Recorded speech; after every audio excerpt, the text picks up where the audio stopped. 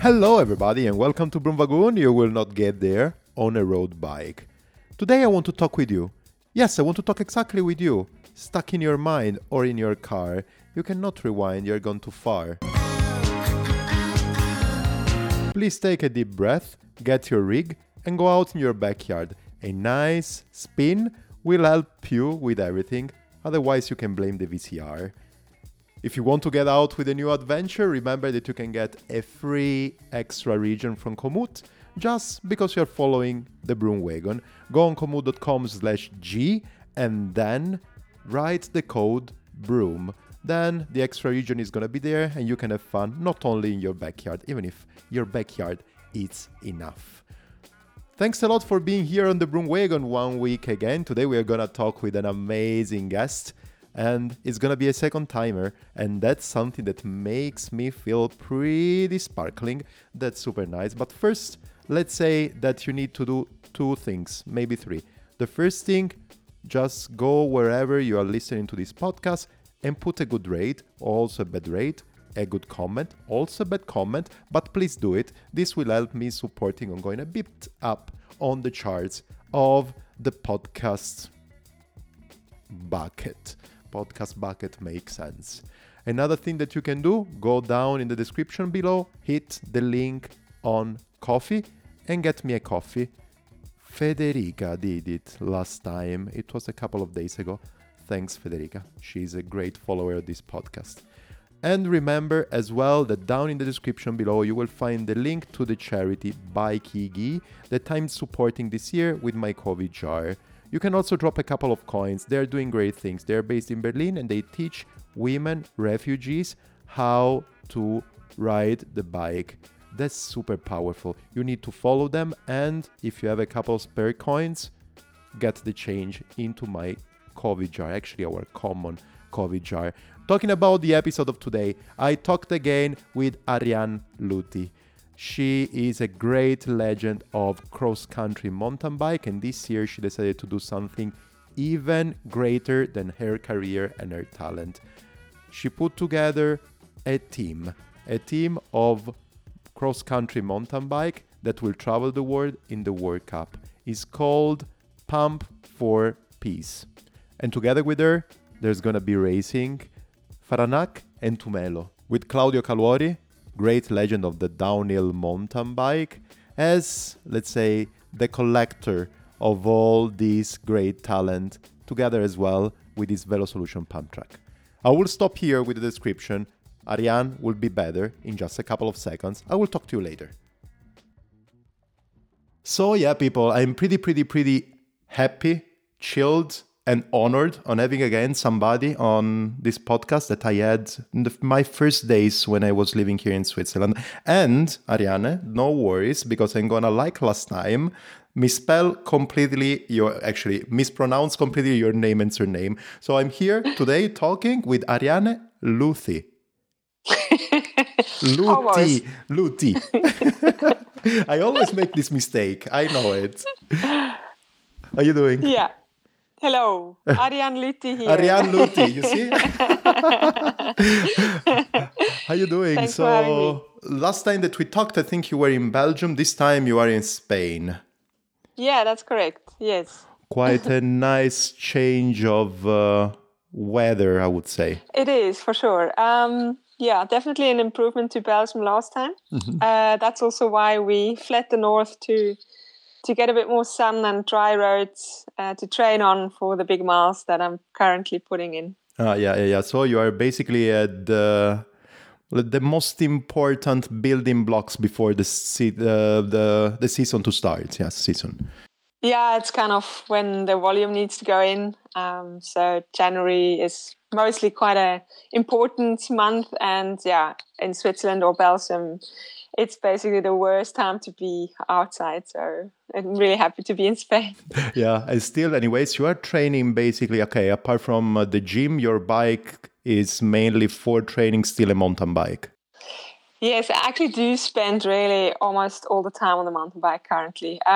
It's a bit of shame I have a really nice Orbea road bike, but I just love to combine a bit of trails now and then. And yeah, to just really, really get super comfortable on the mountain bike and also always include a bit of trail riding, a bit of skills training into the training. I'm mostly on the mountain bike, and I've got the chance to just choose whatever road. So I'm not bound to the tar roads here and can really get out of traffic into the mountains.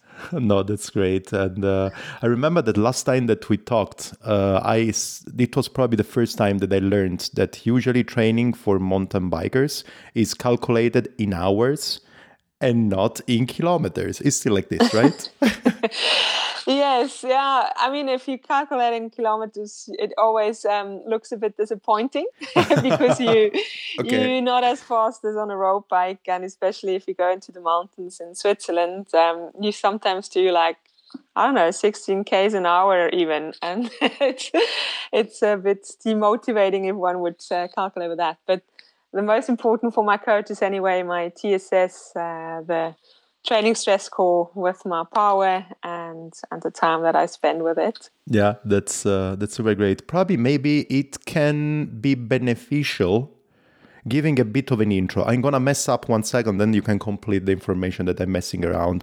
So Ariane is basically a huge legend on the marathon mountain bike marathon world, right? How many times did you win the Cape Epic? I think 8, 7. How many? Oh, not quite, not quite. I won it 3 times in the women's category Okay, and 2 times in the mixed. So still 5. Several times as well, Swiss champion of cross country marathon.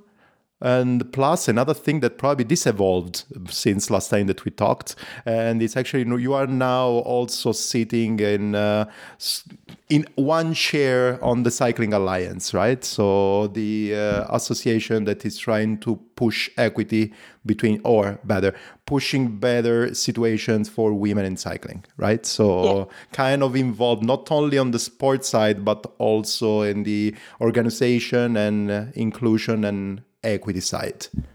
yes, correct. Yeah, yeah. I've been with them, I think, for 3 years now, and yeah, it's been a very nice process to also think a little bit more political about things. Well, I've been kind of political in my sport already a bit, and it's great to have a bit of support there in my quest to push for more equity and just improve the general situation for female cyclists, professional cyclists in our sport. Yeah, but how did you see that? So then we're gonna go really in the core of our topic today. That is gonna be also kind of not only sportive, also sportive, because sport, we all know it, can be also political, but also a bit more in the inclusion side.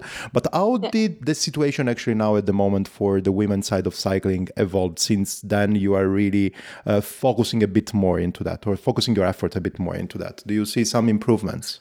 Well, just on the matter that I am specifically pushing for, I was basically trying to get a more equal racing situation for women in mountain bike marathon racing.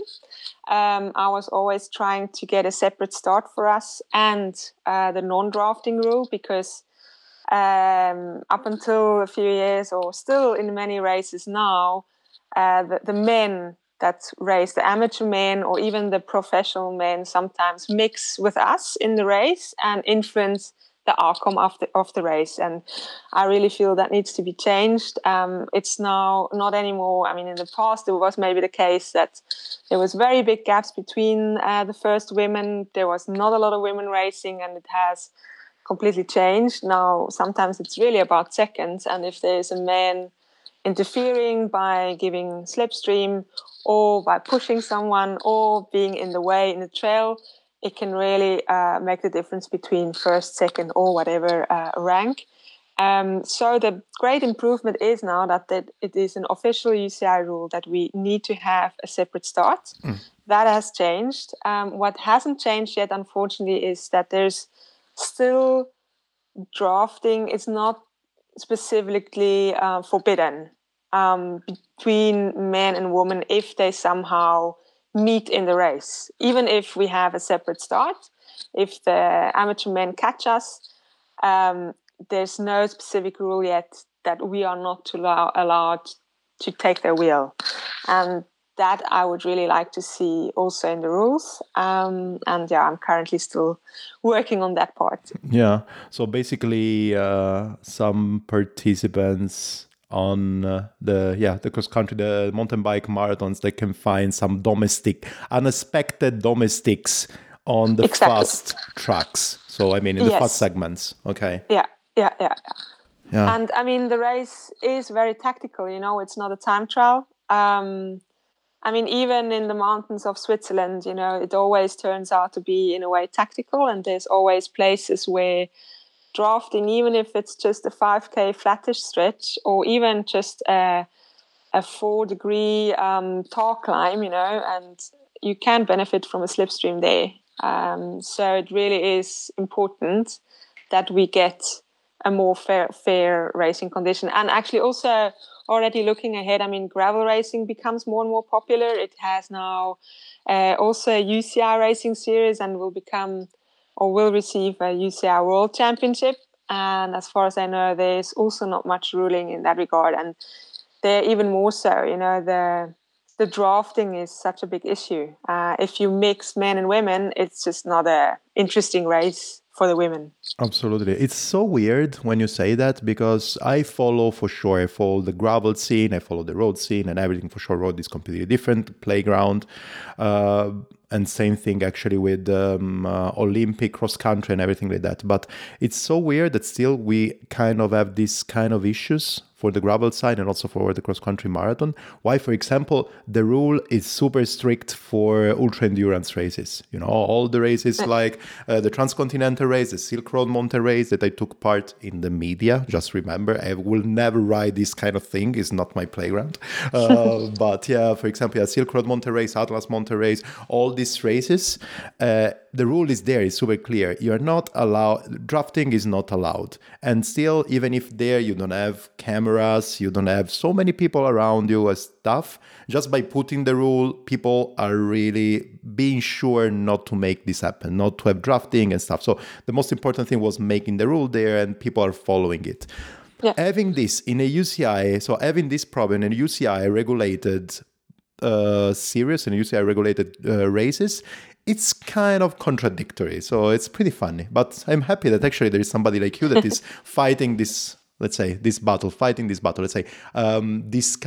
rule, at least. That's super interesting. Yeah. No, I just really wish for a more fair race, because at the moment it's often luck that decides whether someone can catch a wheel.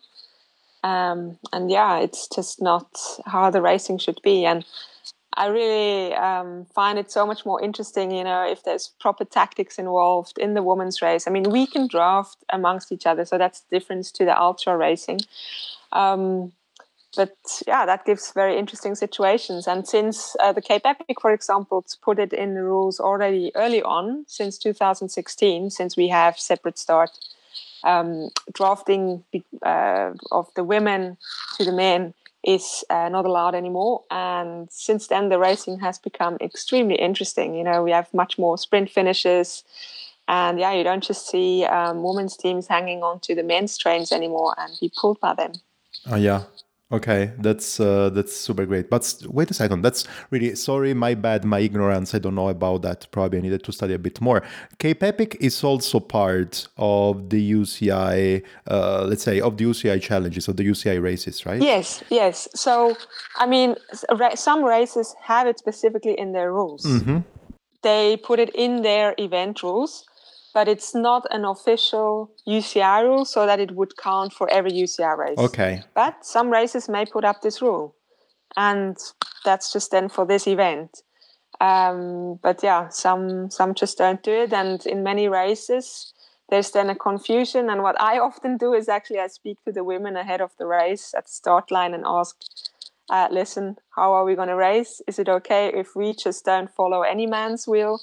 And mostly it works out quite well. But I would obviously wish as a competitor, it's not the best situation to ask you, Of course. your other riders, which rule you want to follow. Yeah, it's having something like a gentle agreement in rules that are not there. It's also, you don't know actually how many people, first of all, you don't know how many people are going to commit for sure. Everybody wants to race clean and everything like that, but that's something that could happen. And also on the other side, you don't want to take the responsibility or spirit of speaking up when the rule is not there as well, right? You don't want to put other people in, because anyways, all the competitors and everything, they have their own sponsors and stuff. So it's also a matter of your results. So it's an uncomfortable situation, I think. Yeah, for sure. Yeah, that's perfect. No, but thanks a lot actually for giving us this kind of aspect that I really was not aware of, but it's pretty interesting on knowing that actually there is the need of this kind of evolution in mountain bike marathons, in cross-country marathons. That's super nice. Actually, but we were talking before about the core of this conversation. So what happened? I was scrolling on my... Probably I was almost sleeping, not sleeping yet, on my Instagram. And actually I read from the Instagram account of Ariane, I read actually that you are going to be part of the Pump for Peace VeloSolution racing team. That is going to be something like a pretty new in the spectrum mountain bike team. What does it consist? Or what is going to be this team? Also, because we need to take in consideration that probably mountain bike marathon teams and normal road cycling or in general whatever teams are a bit different. But what does it mean actually?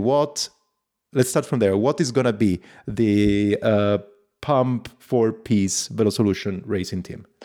Yeah, we're actually going to be a UCI mountain bike team, a cross-country UCI mountain bike team. That means we need to be at least 3 riders. Okay.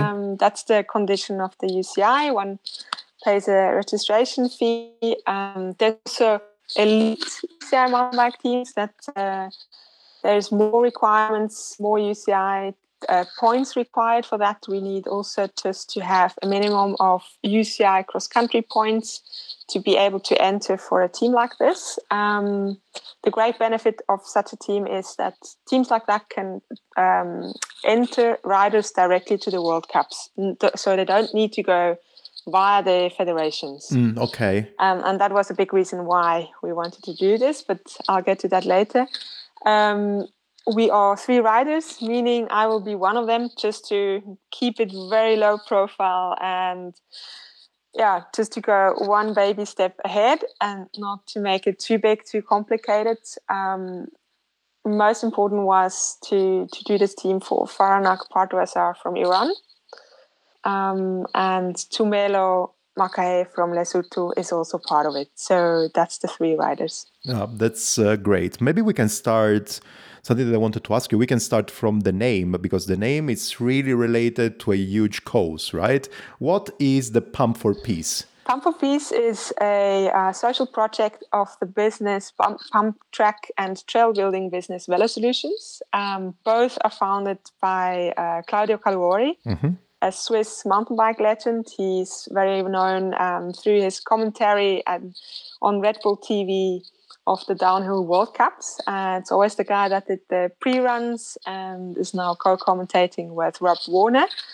So he's from Switzerland. He used to be a downhill pro and is now just doing all kinds of projects. He started his business VeloSolutions, doing these amazing tar pump tracks all over the world. Really amazing tracks that kids can play on. I mean, in Switzerland, we've got loads of them and they really are all over the world. And I think in 2017, he did his first Pump for Peace project where he collected money to build a pump track for an underprivileged community for free. So I think the first project was actually in Lesotho, if I remember correctly. So they just wanted to make these kids happy and actually bring action sport to the kids where they don't really normally have access to, and just to make them a little piece of joy. Yeah, it's super great. I think that actually his name came out already in one of these podcasts because I was talking with Darko, that is actually the owner, the founder of Allegra Turismus, and he was also talking about the pump track of VeloSolution, and we were having already this conversation. And no, the idea is really, really great for two reasons: already building up pump track and let kids enjoy it and learn the skills, so they will not become a cyclist like I am. I mean, a cyclist that cannot turn right properly or left as well, Yes. and that's already super good. But also the pump for peace, so actually really developing the same structure also for in countries where it's not so common to have action sports. It's another thing that is just super great. It's mind blowing. It's super great, and really introduce kids from all over the world to being outdoor and enjoying the outdoor. It's already a little brick in letting them live a better life. Let's put it in this way. Exactly. No, that's super great. Yeah, they have built pump tracks. So Lesotho, I think, was the first one, if I'm not wrong. And then in some townships of South Africa, they've built. And recently, they just built one in Turkey on the border to Syria.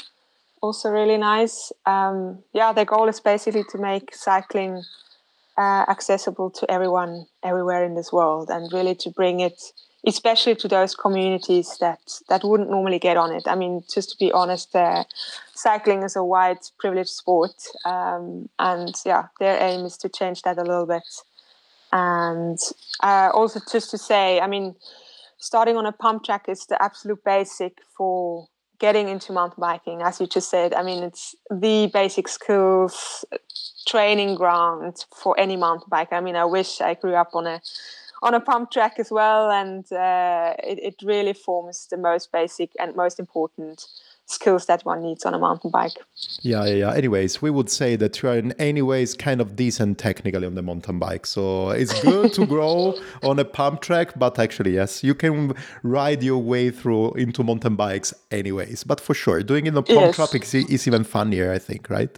Yeah. It's just really good, especially. I mean, if one would look at an ideal build up of a young rider, they should actually start on pump tracks and with BMX racing, and then get into the cross country riding after that. That would be the ideal scenario. So it's really fantastic. And I mean, if one sees the kids, I know the kids from Stellenbosch quite well in the Kayamandi township there, and they've got a little pump track, and I mean, they're just playing day in, day out, you know, they're on this thing together. I mean, there's really so many kids just doing those laps, and they've got so much fun on it. So it's really nice to see. The project sounds great, amazing, and then super happy that you actually agreed and actually told me with a lot of enthusiasm, as usual, all the time that I sent you any message saying, okay, Stefano, yes, let's talk about that. But from where everything started, because I think that this was kind of a process, right?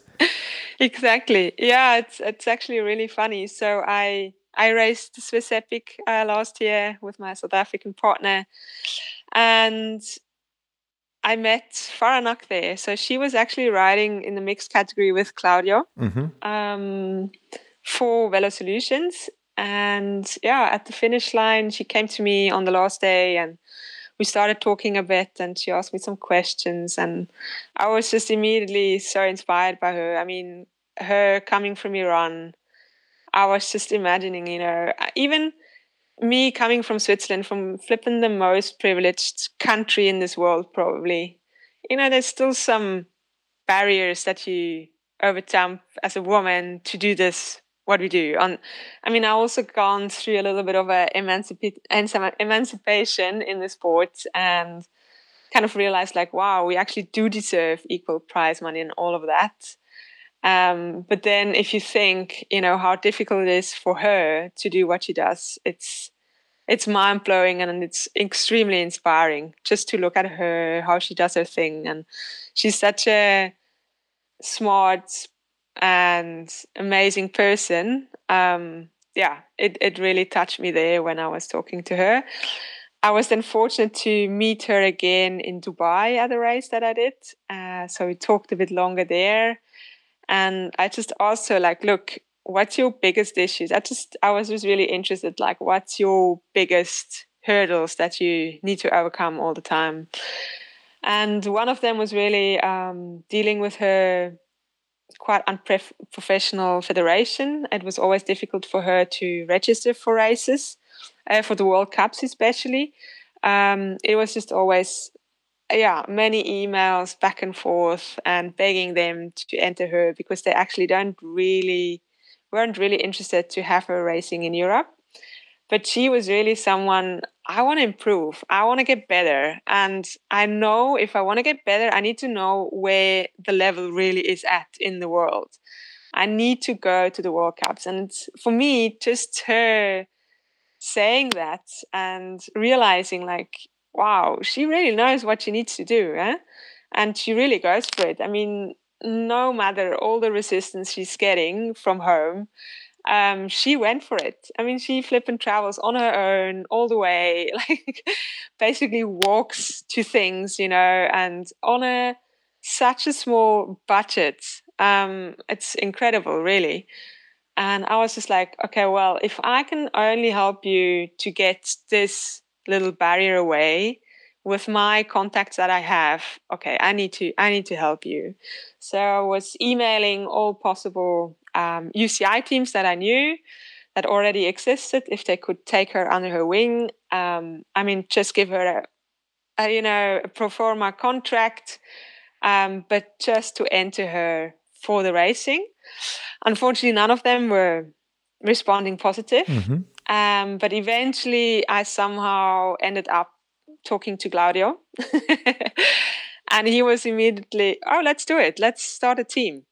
Wow. I'll help you. And I mean, I was not in the situation. I mean, I was really struggling myself to actually get myself racing for this year. So I was not in a position to say, look, I can throw in this registration fee and let's do it, just the two of us and whatever. I mean, we needed a third rider anyway, which just, takes so much, put so much more responsibility on me in total. So I was so happy to hear Claudio is on board. And that was like 20 December last year. So like kind of a last minute call.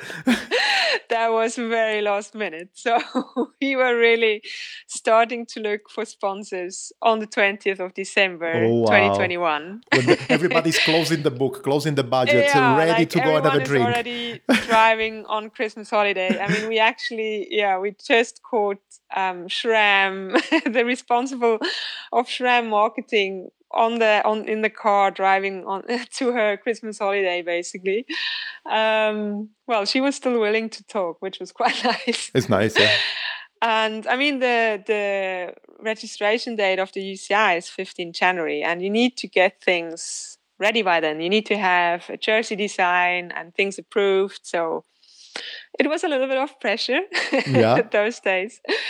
But we managed to get it off the ground. I mean, we don't have, on 15 January even, we haven't had any sponsor confirmed, except the kit sponsor, which is G-Skin, my kit sponsor. So we were really happy with that. And we just said, listen, at the moment, we can only offer you that we can register you for the World Cups. Okay. And nothing quite more, but it's growing, it's coming along.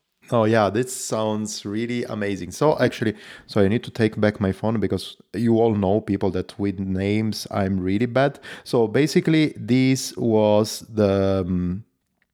let's say this was actually your meeting with Fananak, and then your talk with Claudio, and then the fourth, I would say, player of the team, or the third in terms of riding, arrive, and we are talking about Tumelo. Yes. How did you get him in?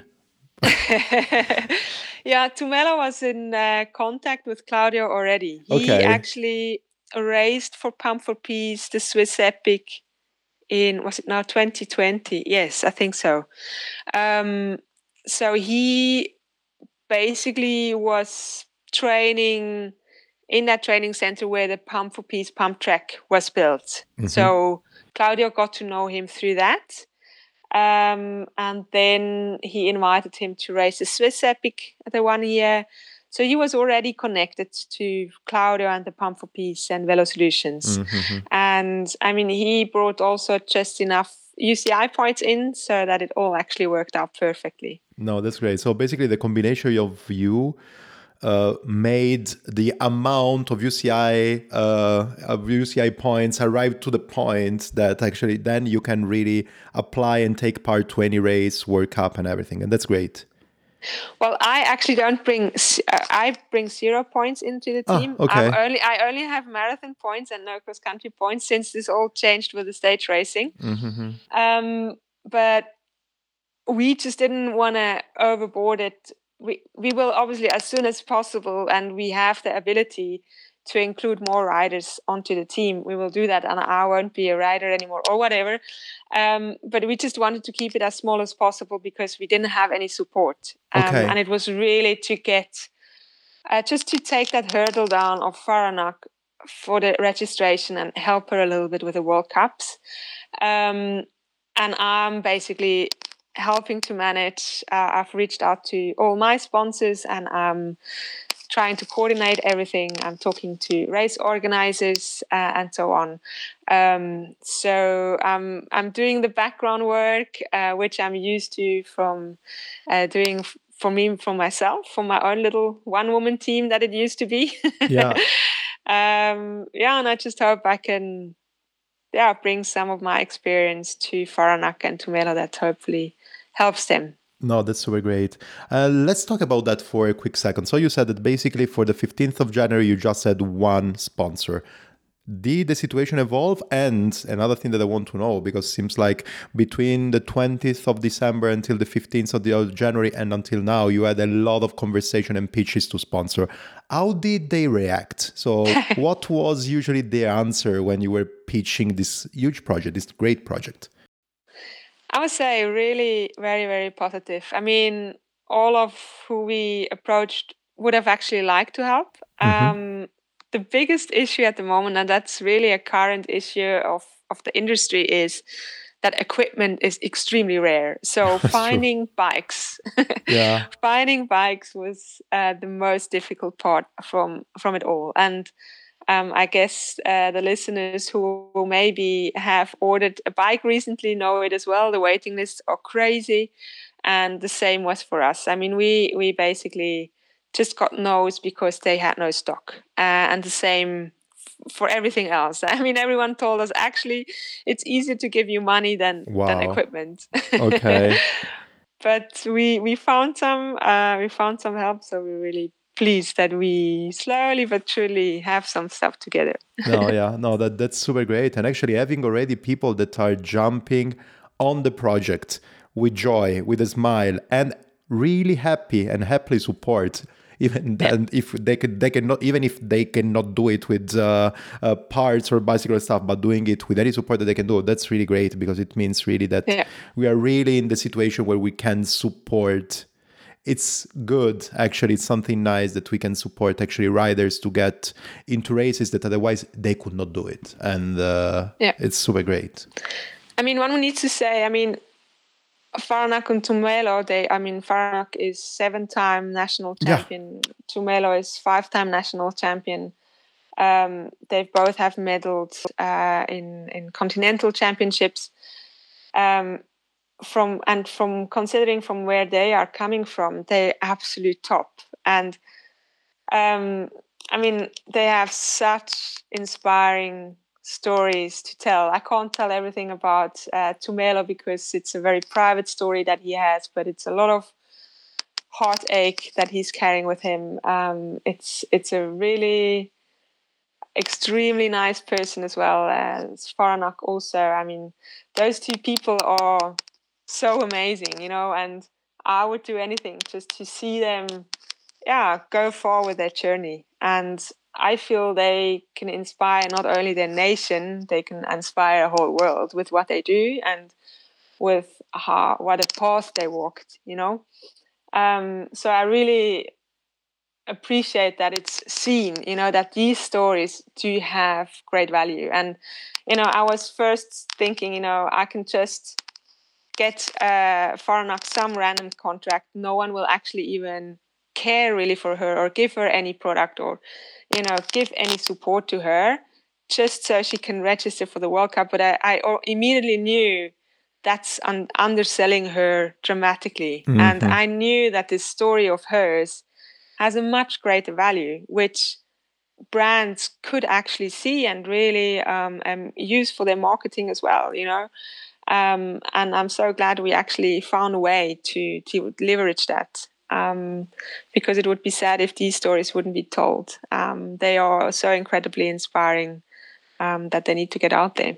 No, that's super great. And actually, this was probably the main, let's say, the main way that you could do in order to make this story come out, right? And make actually the full representation popping up, because that's the point, right? They could have gone in any other team, and maybe, of course, maybe the team is so inspired and so good on doing this thing that they should actually really drop a lie on their story, and this would be great. But could be also that, okay, just that's the contract, just go ride whatever, and then any of them could be only another rider, and that's it. That is also good. It's better than nothing, but it's not a different way, something like amplifying the message in this way by being you three and being actually a full team, even if a small team, would really probably amplify a bit more, because you can work hard exactly on telling this story. And that's great. Yeah, exactly. And it really, Claudio has been working on this for years already, to make the sport more inclusive, to increase the diversity. So it's such a great fit. And even though we did this like last minute last year, and we are just one baby step after the other at the moment, we both have a great passion for what we do, and we do want to push this forward. It's just our next step. I've also tried to help other riders from South Africa in the past, and it's really something I see myself in the future doing. So this team is really like a little bit of a dream come true for me, to work in this space. And with Claudia as well. We do imagine, we see Tumelo and Faranak as future leaders in the countries and actually developing their sport in the country as well. Tumelo is a level 3 UCI coach already. He's also gone through the mechanical education to be a mechanic. So he brings everything with to actually develop the future talent in Lesotho. He's actually starting coaching Lesotho riders already this year. And the same with Faranak. Faranak is a structural engineer, very, very smart person. Wow.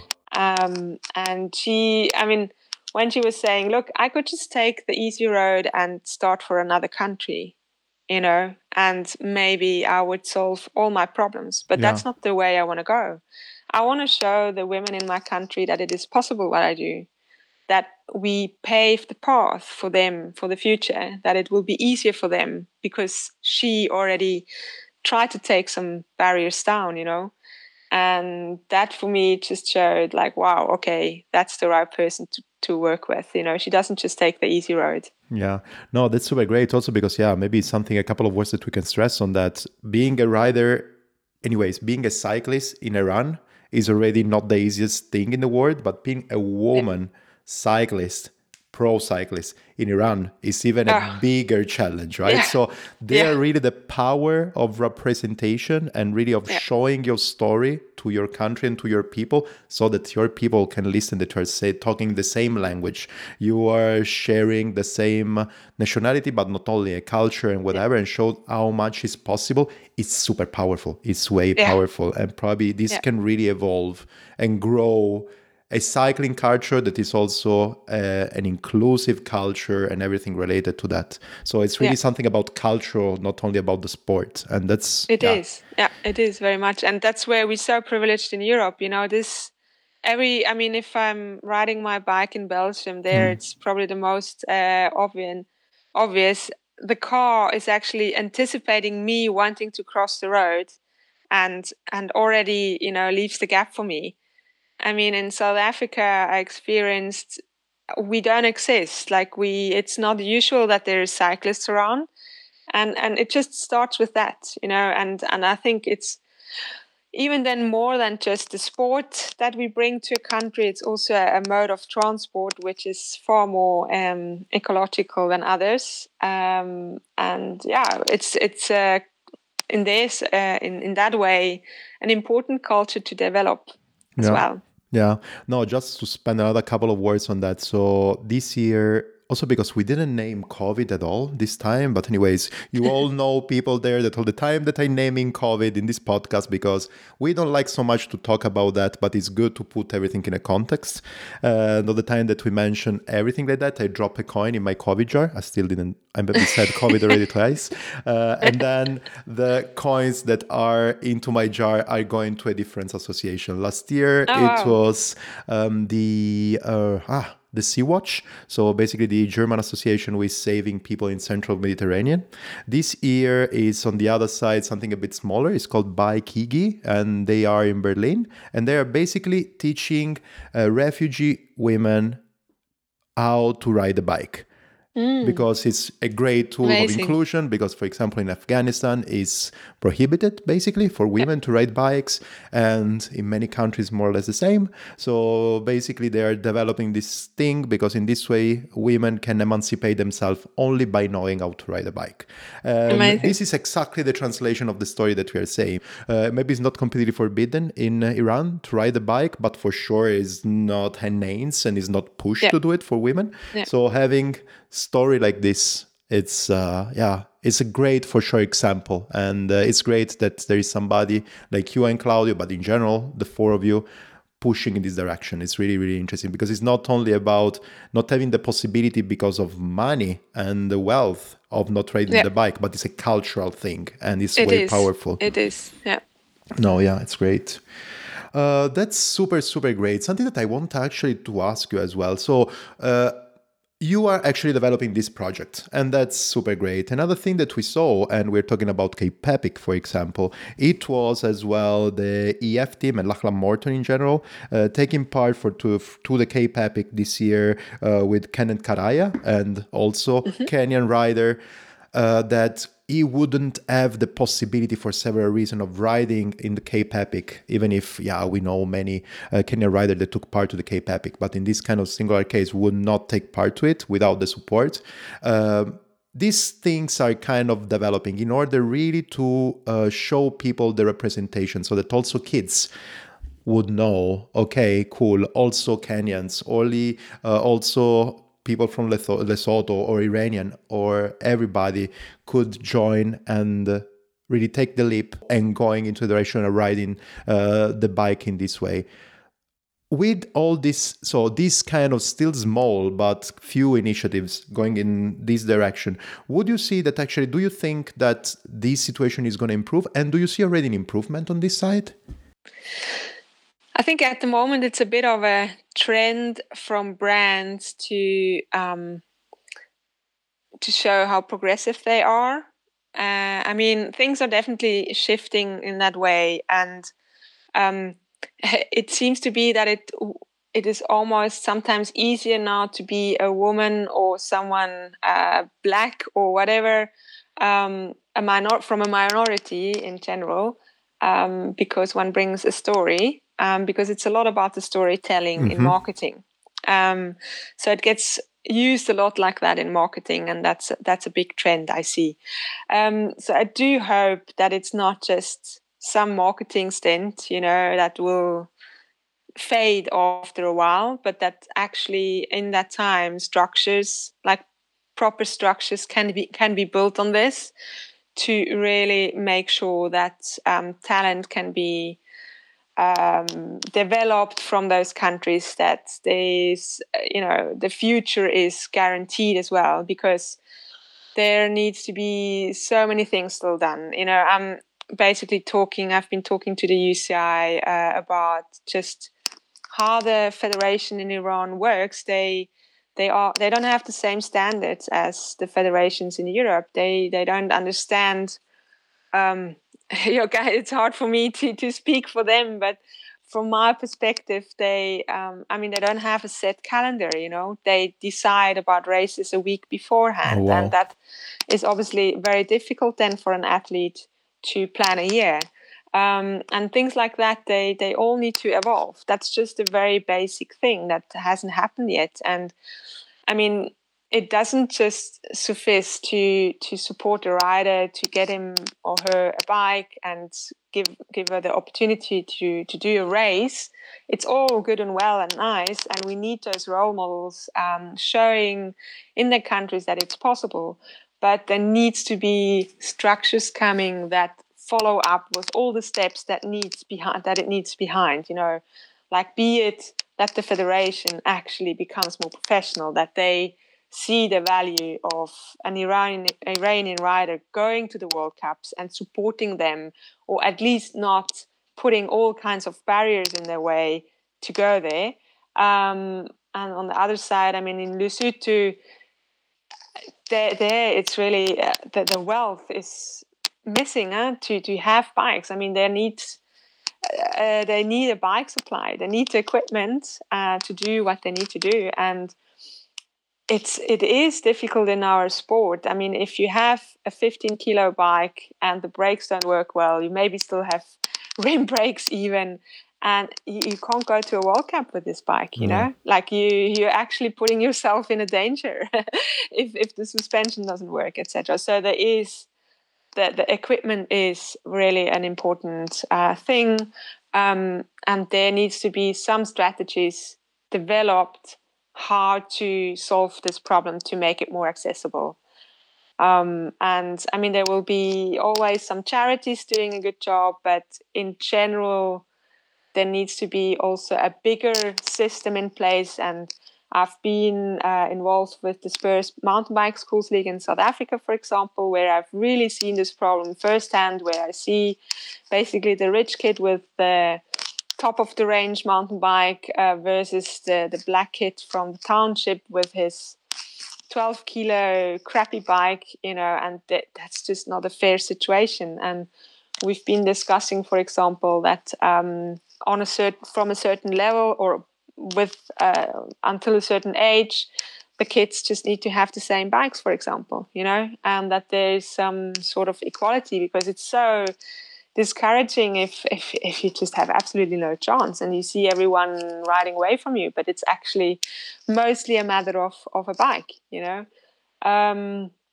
that's just one of the little things that put these people behind the actual start line. I mean, I try to explain, look, if one puts Tumelo on a start line at the World Cup, he is in fact starting way behind because of all the underprivileged situation he's coming from. Mm-hmm. Like, he didn't have the support like a Swiss rider had from his parents, the money, just the knowledge in general about, be it diet or training or whatever. And just, I mean, one simple thing, just the confidence, of course, the basic confidence, that you have. I mean, if you come to a World Cup as a rider from Lesotho, you feel completely overwhelmed, because you entering this world, this wide world of everything is like professional, and you come there from Africa. It's really something that needs to drastically still develop, and there we absolutely nowhere yet. So this is probably then something that you're working on, the thing that you were saying, working on the back end, on making things happen. Also, this conversation that you are describing to us, so this conversation that you have with UCI and everything, that's also part of the task of this team. Yeah.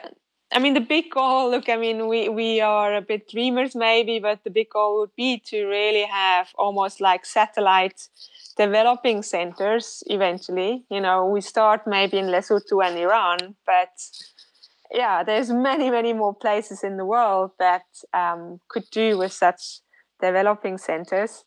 And we see where we can get. I mean, we take all the help we can get along the way. And of course, I mean, we already have in Tumelo someone who's a qualified coach. And, we want to obviously basically then use these people that we help to develop, that they will develop the future as well. And so it's actually snowballs at the end. No, that's super great. Another conversation that I was having not so much time ago is that I think doing these kind of projects, I mean, putting together a team and giving to people underprivileged to go to World Cup in general, to different races, maybe in Europe or maybe in the US or whatever in Americas or South Africa as well, talking about Cape Epic. That's really nice. Maybe then another cool thing that could happen is not only bring people to World Cup UCI race, but bringing the UCI races in different countries. What's your take about that? Yes, I mean, we see World Cup in Brazil next year. We have seen World Cup in Stellenbosch, South Africa before. Mm-hmm. But of course, it's very Europe focused, and even the Americans, Canadians, especially during the pandemic, it was actually a very big issue because, and that was a thing I was involved with the TCA as well, because while the Europeans could collect a lot of points for the ranking, the Americans were in lockdown and couldn't go anywhere. Oh wow! And then there was a huge inequality between the riders in how to get points. They were not allowed to travel at all. So, and while the Swiss, they could do races and get a lot of points, the Canadians couldn't do anything. So that's where we actually asked the UCI did it themselves, but we just asked them to keep the ranking closed for a bit longer, as long as the traveling restrictions were in place. And that's definitely a big issue that needs to be resolved eventually as well. It's not an easy task because one also needs to consider the whole environmental impact that a sport has, and traveling all over the world has an impact on that as well. So, it's already fantastic that the UCI always looks at having two World Cup weekends after each other in a proximate place. But I think that can definitely evolve as well. And I know from my friends from the US, Canada, Australia, it's a huge topic for them. It's such a point hunting sport cross country, because it makes such a difference whether you have just 50 points or whether you have 400, 600 points, where you stand on the start line and eventually where you end up racing. That this has definitely a big impact on what your chances are in the sport and in the racing. No, yeah, okay. I completely feel the point. So maybe yes, diversifying could make sense, but probably could be a different circuit and different things in order to spread a bit around and spread also the point assignation, right? So something like giving points to different races. Yeah, it makes a lot of sense. It's very complex. Yeah. And then there's not only the World Cups. There's the C1 and C2 races that give points as well, and they need to. They need to work on the system constantly. It's not that you just throw it all upside down. I think it's just evolving the system as we go, and the more countries get integrated and the more riders are on board. But it's really something that is very important to consider for the UCI, to govern that well. No, yeah, it makes a lot of sense. And as we were saying at the beginning, it's not only about what we can do, but it's also kind of a political thing and also organizational thing that should be put in place. But that's why actually projects like the one that you're carrying on is actually also helping to show a bit more representation and showing as well to UCI that there are a lot of new riders that can join the nice race development and race system that could actually also explode a bit more representation and happiness and smiles on riding the bike. That's really great. What's also really important for us, and that's also something to consider if one thinks of development in such countries, is I saw that a lot in South Africa, where charities basically put up teams for the Cape Epic.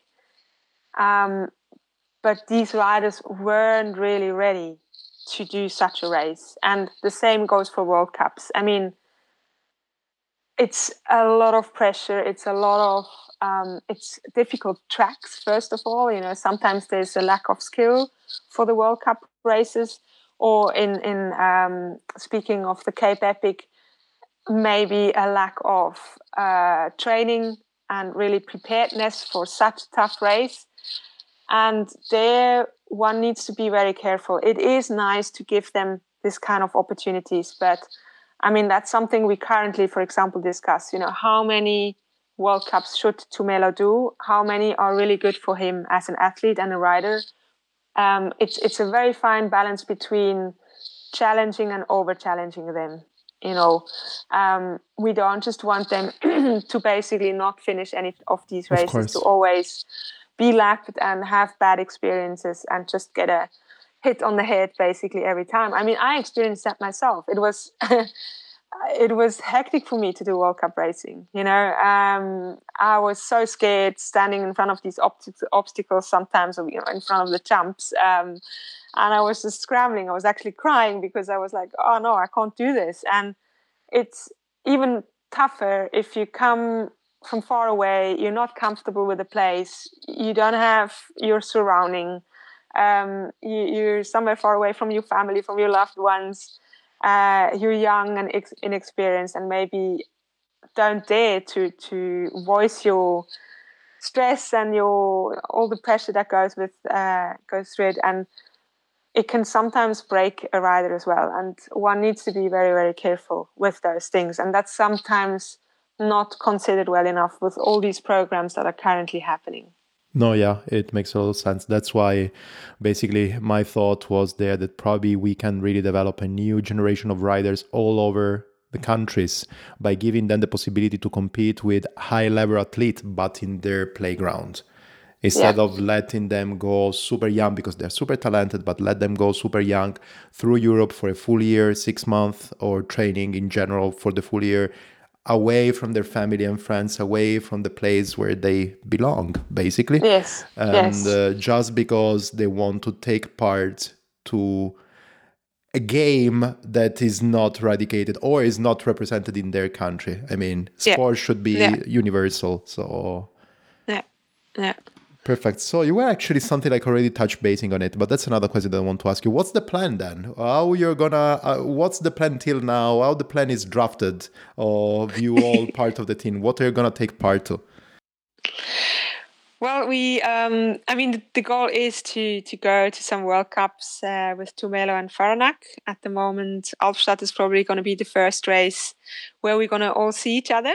Oh, wow. However, both of them are going to do some racing locally or more locally. Faranak is going to Turkey to collect some UCI points to compete there. They've got some early races in the year. And Tumelo has some races in South Africa that he's going to do, as well as the Africa Road Championship probably, and the African Continental Champs cross country. That's basically until April for him. And with Faranak, I'm actually planning to do a little stage race in Croatia. Wow. Well, it's not actually a little stage race. It's now part of the UCI marathon series, the 4 Island stage race in Croatia. We're still basically looking at how we're going to do this all. So it's not 100% confirmed, but that was, always something I wanted to do. I would really like to race with her, and just to learn from her and experience a race together.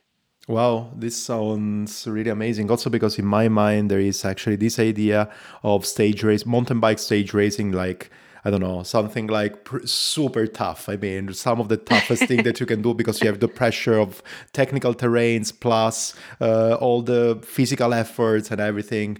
And doing something like this together, having in mind not only the physical and competitive part, but also the mission that you have. I don't know, sounds perfect. Sounds really a great challenge to be part of, right? Yeah, I think in a stage race, you're really forced to learn quite quickly. I mean, what it definitely teaches you is about recovery. You need to focus on recovery, and that's a very good lesson to learn, that you have to go for a very hard effort, but then you also need to rest really hard. And that's often one of the biggest issues for athletes, to actually rest and just relax and do nothing after training, actually. So to just learn that recovery process and what your body really needs after a hard effort, and looking after that body really well, is definitely something I hope we can focus on in that week. And yeah, just the partnership, like teamwork. I mean, it's something that's very specific to racing in a pair. And that also always brings out interesting things about oneself. I always learn so much about myself teaming up with someone new. It's always a completely new situation. And yeah, I can't wait for the opportunity to race with her, and also just to learn more about her culture. You know, I'm so interested to know how it is for her, where she's coming from, learn about her language, learn about her traditions. And yeah, I really can't wait to experience it all. That's super great. That's super great. So this is about the year. So how sound the beginning of the year, the beginning of the season, it's gonna look like. But what do you have in mind? You talked already about that here and there. What do you have in mind for the development of the team? This is gonna be, in your opinion, a test season, and then something else is gonna build up, or you have in mind already a 3, 4, 5 years development of it?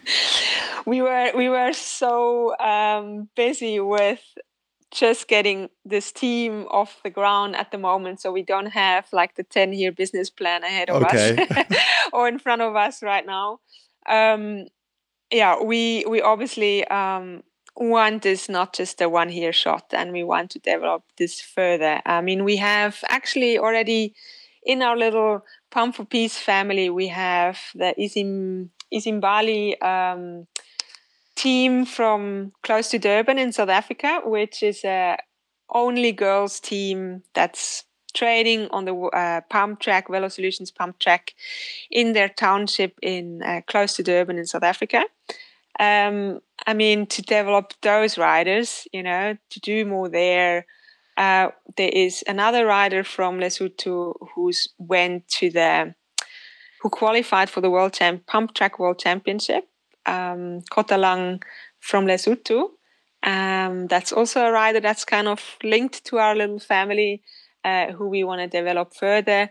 They are not quite in the place yet to do World Cup racing or anything like that, but that's just one little part. And so we can imagine that we will have somehow this racing team that we now built, but that we also extend the farm teams in a way, if you want to call it like that, and which will be local, where we hopefully get some, hands-on as well, that develop these riders, that guide them. You know, I see myself. I just want to give my knowledge that I gathered over the years to all these people. You know, it's often about knowledge and about knowing how to go about things. I mean, it's amazing, for example, how Faranak managed to finance herself to go to Europe and do the World Cup. And I mean, apart from just the whole training aspect, how to be an athlete, it's also about how to finance a project like this. And that's also knowledge that needs to be given further. I see many, many Europeans that don't know how to go about this. They're just privileged to have some federation helping them, that they have that they are in a healthy home with parents that can finance it all. But if that's not the case, you know, you need to be quite creative. Absolutely. For example, I have slept in a church before a race because we couldn't afford other accommodation, and that's also a way to go about it.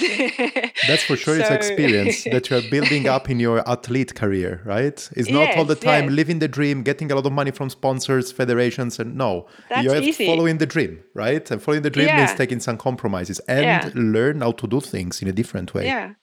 I mean, that's also something that I want to teach those riders is like, there's so many different ways to finance this, how to get someone to finance you. I mean, I want to tell them, like, look, your story is really worth something. Like, you can sell this and you can make something out of it if you want. It's still they need to want this, that their story maybe gets told. I don't know, like there's some, I don't want to tell it for Tumelo yet, because it's a very personal story that he's got to tell. And he needs to decide whether he wants to make it bigger or not, or if he wants to become a coach and earn his money like that. And there is so many different ways how you can finance your life. And that's also just one side where I would like to support them, to show them, like, listen, you don't need a massive budget to go and race in Europe. You can get around, and I want to show them how you can get around things. You need to connect yourself. That's the most important. And mostly that's a little bit what is lacking. They don't have the network. And that's where we can be a big part in their lives, to actually connect them in this world of cycling. That's super great. It's not that often, actually, that they listen from a pro telling this kind of story of riding or elbowing your way through the full races and all the races that you can do. Is not the easiest part, and that's something that for sure you experience, you learn by yourself, and it's cool as well to share it with other people. Yeah, for sure. That's great. What I want to ask you, I think last question that I want to ask you, where we can listen, because for sure in this podcast you are listening to that, but listen, read, know more about the future, all the development and the next races of your team. Well, the easiest way is probably Instagram, Pump for Peace. That's the handle of our team. If you're interested in the project, also go to the website, pumpforpeace.com. It's worth donating as well.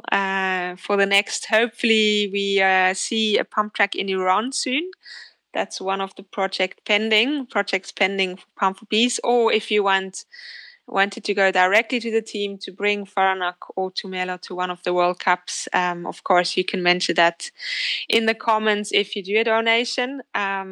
Everything is obviously greatly appreciated. It won't go to me. It won't go to Claudio. It will really go to the riders. That's great. That's for sure. Claudio has been extremely generous. He's really reached out to all his contacts and basically put him as an ambassador into the mix to get more money to the team. He's putting all that into the team as well. I'm helping where I can as well. I don't have quite the biggest fishes, but together we hopefully get a really good thing started here. That's perfect. Thanks a lot for this chat today, Ariane. It's just great, and it's super, super cool to listen to this, to your story, to the story of this team that came out and actually developed in such a cool way. And now, we just need to see the development and see how things are going to get even cooler. So thanks a lot for telling me in person right now, but everybody who is listening to us, this story. And thanks to you. Thanks for the opportunity. I hope we will hear Tumelo or Faranak sometime here. I think they have even more interesting stories. Yeah, that's something that we are going to talk probably later off records. But I would love to have them here as well, so we can actually round up the full story, and then we can also listen what they are at and what's their experience with cycling. It's super interesting. Yeah, thanks so much. Thank you, and best of luck, and I will talk to you soon. Perfect. Thank you. Cheers. Bye-bye. Thanks, Ariane, for the great explanation, for the great story, and thanks a lot for doing what you are doing that makes you a great legend. Not only shredding around the world and winning trophies all around, but also for the great work that you're doing for the Cycling Alliance, and also with the great idea to put together the Pump for Peace racing team. Thanks a lot. Anybody out there, if you want, just follow everything that you can find down in the description below, and please give high fives or just nice words to Ariane and her team that made something super cool like this happen. Another couple of things that you have to do, you know already, I'm repeating it all the time. But yeah, you can just rate or subscribe or do whatever you want to do in your Spotify or Apple Podcast app or also Spreaker, whatever you're using for listening to this podcast, because this will help me on climb a bit the charts of the podcast applications. And another thing that you can do is also get me a coffee with a coffee link below. Only in this way, this podcast can stay independent. And as well, another thing that you can do, go to komoot.com/G and unlock an extra region just by using the code BROOM. That's something that you can do, and actually I have to say thanks to Komoot, because thanks to them, I can really bring directly to your ears those amazing stories. Well, I will let you be for today. I think I occupied enough of your space. I will talk to you in a bit. In the meantime, enjoy and take it easy.